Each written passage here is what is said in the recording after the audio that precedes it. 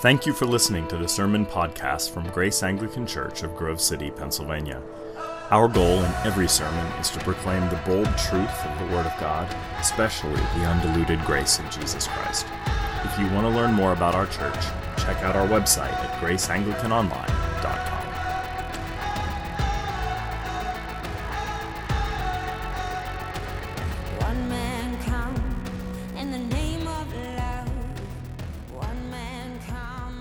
Well, this evening after worship, we're having a dinner party.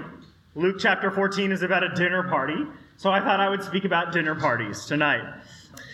You may know the name Emily Post. Emily Post was a socialite who rose to prominence in Baltimore, though originally she was from the Vineyard. Yes, Martha's Vineyard. She was known as the first lady of American etiquette, and she wrote a book entitled How to Throw a Party. Post was very, very specific about party rules. Her seating charts showed where the guests of honor ought to go, and who's seated next to whom was extremely important. Post wrote, and I quote, "Silly people should not be put anywhere near learned people, nor the dull near the clever, unless the dull person is a young and pretty woman with a talent for listening, and the clever one is a man with an admiration for beauty and talking." Insulting in so many ways, so many ways.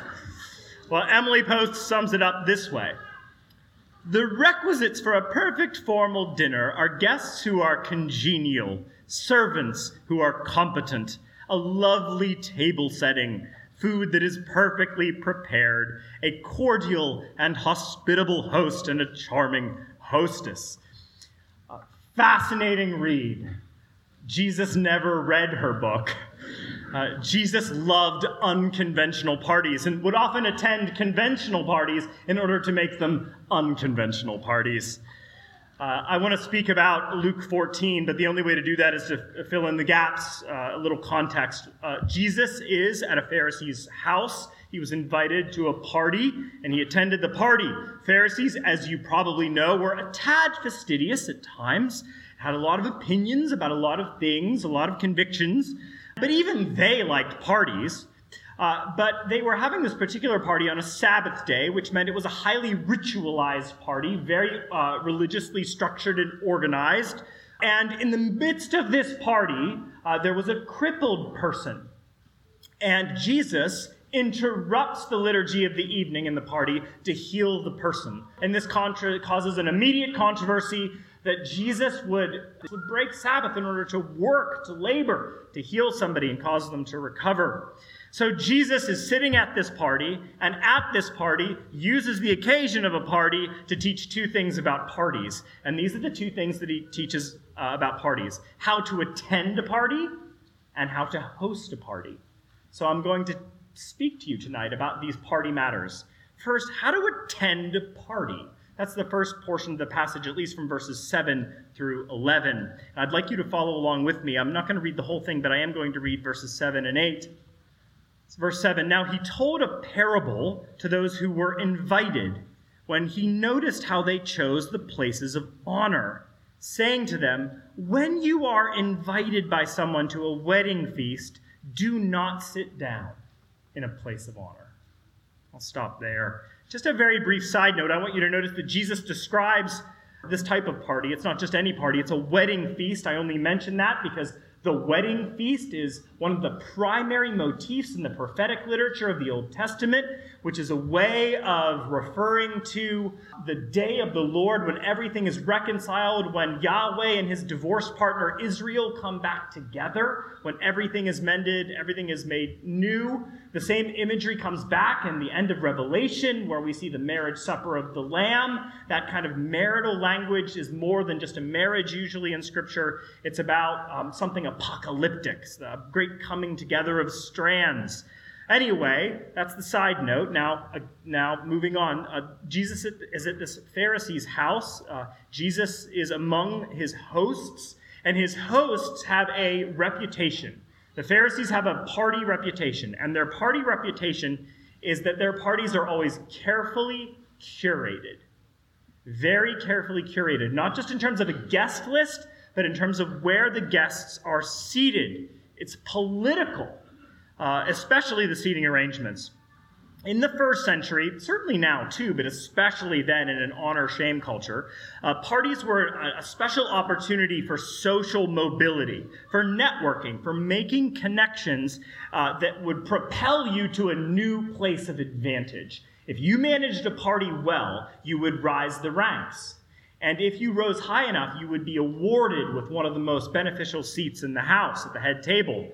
Sitting, for example, to the right or to the left of a great teacher was seen as a thing of great honor. This is why James and John, the apostles, known as the sons of thunder, got their mother to talk to Jesus in a rather triangulated way about their future prominent places in his own empire. And she said, "Wouldn't it be nice if my son," well, that was from the Beach Boys, "Wouldn't it be nice if my sons, who are so sweet and so wonderful and so obedient and so perfect, I mean, I raised them after all, would sit at your right hand and at your left?" And Jesus, in a very Jesus way, sort of blows off the question. But those places of prominence were very, very important.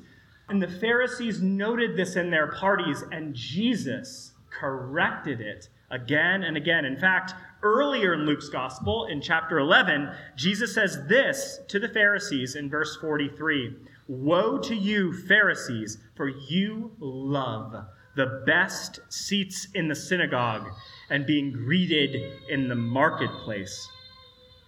Pharisees were a troubled group for many reasons, but one of the reasons that Jesus kept coming back to in terms of his own public critique was that they loved their public image a little too much, or a lot too much. They loved their public image. They loved titles. They loved being called rabbi, teacher. They loved making lofty prayers. They loved wearing designer clothing. They loved showing off their charity. And Jesus saw beyond all of the religious expression right into the heart. That's the most dangerous thing about Jesus, He sees right through all the pretense that we don and goes right to the rag and bone shop of the heart. And the law lands there. The critique lands there. And he said, your motives are sacrilegious. Your actions might pass the test, but your motives are horrific. He says that they always did these kind of things to be seen, to be adored, to be worshipped, to shore up their fragile egos and to hide their self-orientation, their self-righteousness in a guise of virtue and purity. This is why Jesus calls them pretty coffins, right? Whited sepulchres. You look beautiful and majestic on the outside, but on the inside, you're nothing but a corpse rotting away. Jesus' strong critique of this movement. And here he witnesses this at a dinner party where people are vying for the best spots so that they get the public honor. By contrast, I want you to note what Jesus taught his own apprentices, his own apostles.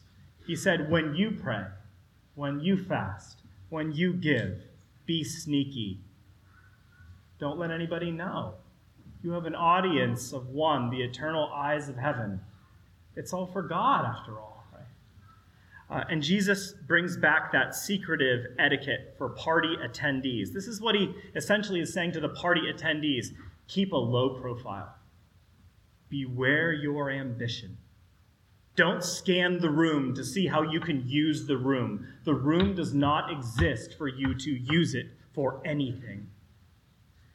Instead, ignore the cushioned seats and the well-lit areas. Sit down in the creaky wooden chairs that they had to bring out of the basement. Sit in the dimly lit area, the place where all the untouchables gather. Attend parties in that way in order to defy the world. To defy the world's egotistical drive for advancement and self-promotion. By the way, there's an even deeper theological insight buried in Jesus' party etiquette for attendees. And it's this, if I could summarize it. We are all the same. We're all the same in this room. Whatever your story is, whatever your skin color looks like, whether you come from Brazil or Ohio, we're all the same. Because deep down, we are infinitely troubled. and infinitely loved. We're all the same.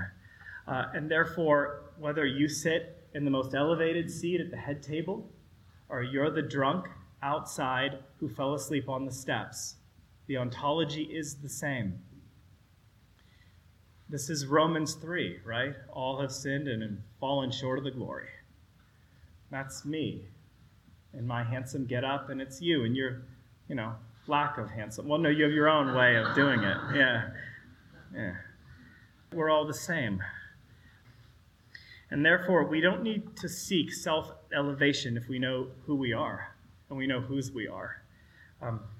Because what are we? We are renegades, defined by sacrificial grace. There's a wonderful scene, by the way, in Brideshead Revisited, which is about wealthy people, Roman Catholics in England, but they're deeply troubled. But there's this one scene in which this priest comes to the house, this opulent house where everything is gilded and in marble, everything's rococo, and the Catholic priest just walks through it completely unimpressed.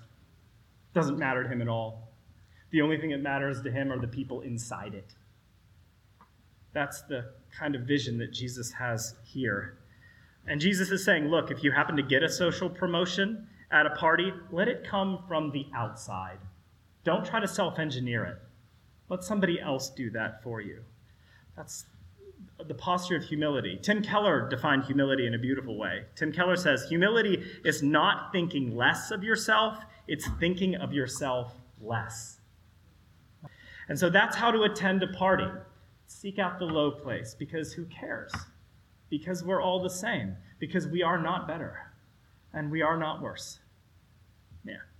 And then Jesus talks about how to host a party. And this is verses 12 through 14, and I'll read all of this. How to host a party. Jesus said also to the man who had invited him, so to the host of the party, when you give a dinner or a banquet, do not invite your friends or your brothers or your relatives or rich neighbors, lest they also invite you in return and you be repaid. But when you give a feast, invite the poor, the crippled, the lame, the blind, and you will be blessed because they cannot repay you, for you will be repaid at the resurrection of the just. Don't you think that's gorgeous? Don't encourage reciprocity. Do you ever feel that way when somebody gets you a gift that you didn't think you deserved? And you're thinking, well, okay, when's their birthday? What can I get them for Christmas? I at least need to write them a one-page handwritten cursive thank you note to express how their gift has changed my life forever. But something, I can't just let this pass. What Jesus is saying, don't expect the notes. You're not going to get an invitation with raised print ever from these people. Those are the people you ought to invite to your parties. Invite the financially devastated, the handicapped, those who are often ignored because they are not tokens, because they grant you no financial nor social capital, and they never will. Keep an eye on those people, those kingdom people, the people that your peripheral vision somehow passes by time after time. Those are the people to stare at. Those are the people to invite. By the way, everybody has people in their peripheral vision that they don't see. It's not often deliberately. Everyone has a couple castes of outsiders, people who are not useful in terms of financial or social capital. It's funny, I sometimes see signs in front of often progressive churches that are kind of oddly aggressive. And this is my favorite. I love it. I don't, but I love it. This is what it says. At this church, all, capital A-L-L, all are welcome. And then it says, colon, all means all. And I'm like, okay, all right, I'm a little scared. But here's the thing. I don't buy it for a second. I don't buy it for a second. I think it's fraudulent. I mean, you should show up in a MAGA hat and see how included you are. Or a t-shirt that says, I regret my abortion. Or, I'm unsure about canceling student debt. Like, just try it and see how many friends that wins you. But I'm not just busting on those churches. All of us, every single person in this room, every Christian who's ever existed, every non-Christian who's ever existed, regardless of your little political interests, I don't care. It's the same. We all have people in our peripheral vision. We all have our outsiders, people whom we ignore, people who aren't useful, people from whom we dart our vision. We don't look at them. We look away.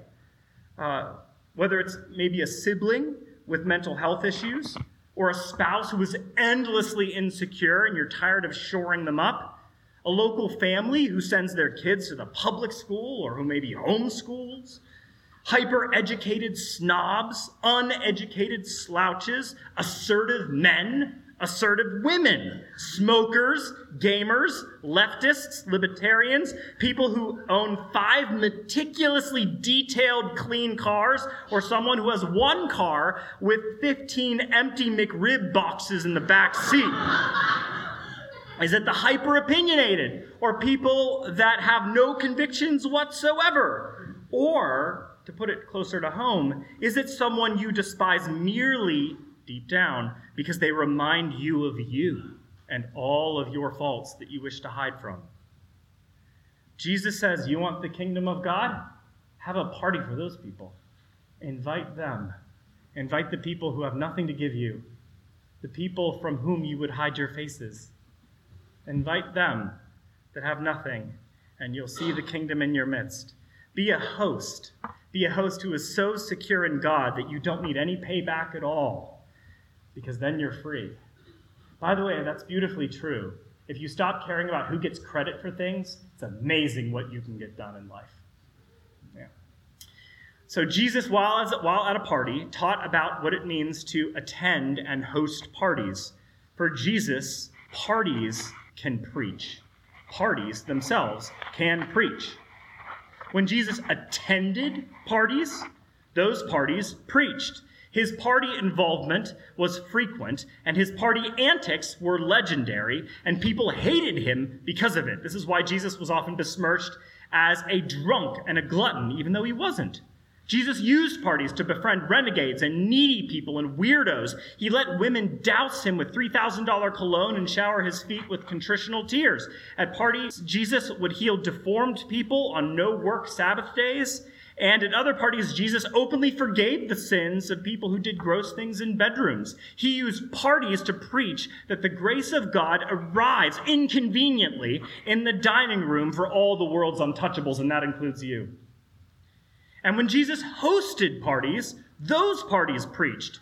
You may know that the last thing Jesus did before he went to his cross was host a dinner party, in which he took the lowest seat at the feast, fulfilling his own exhortation in this passage, where he crouched down on the ground, wrapped himself in a slave's towel, and washed the nasty feet of his ambivalent apostles. And then he served the main course, an unconventional option on any menu, and then he took bread and wine and said, "This is my body and this is my blood given for you." His message was simple. The kingdom of God occurs when the Son of God offers his flesh and pH measurable blood for the world's schemers and scammers and sinners, for all of the untouchables, all of those who cannot ever repay. They're all loved. They're all forgiven. And that means you. Close with a story that will hopefully land this for us in terms of ecclesiastical or churchy experience. My old sociology professor and pastor, Tony Campolo, once had a speaking engagement in Hawaii. He couldn't sleep. It was 3 a.m., and he decided, being a good Italian, that he was hungry and food would solve the problem. So he wandered the streets looking for a diner. Everything was closed except for a grungy dive in an alley. He entered. He smelled the grease in the air and knew he was home. Sat down at a counter where a tubby guy with a name tag that said Harry approached him and asked, "What do you want?" Well, Tony was afraid of everything in the diner except donuts behind a glass case, so he ordered a donut and black coffee. And he sat there, half out of it, at 3 a.m., munching on the donut, and just then, in walked 8 provocatively dressed, very loud prostitutes. One of them sat next to Tony, and her friend sat next to her. And this woman said to her friend, "I nearly forgot something, but you know what? Tomorrow is my birthday. I'm going to be really old. I'm going to be 39. To which her friend nastily replied, "So what? What do you want from me? Do you want a party? Do you want a cake? Do you want us to all sing to you and make you feel special inside?" She responded, sadly and curtly, "Well, no, I'm just saying it's my birthday. I don't want anything. I've never had a birthday party. I don't see why I should get one now."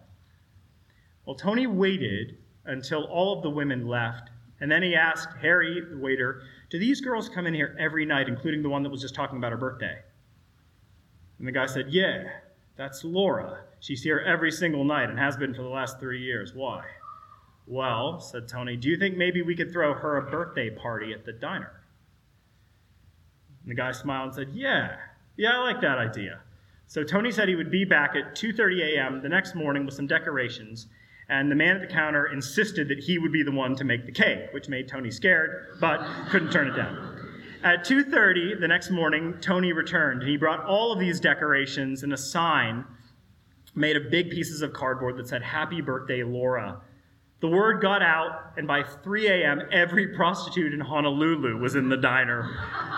At 3:30 on the dot, the door swung open, and in walked Laura and all of her friends, and everyone immediately screamed, Happy birthday, Laura! And she was utterly undone, fell to her knees when she saw the cake. Her mouth fell open, and she started to sob deeply into her hands. She pulled herself together, blew out the candles, and abruptly said, I don't know what to do. I've never seen anything so beautiful.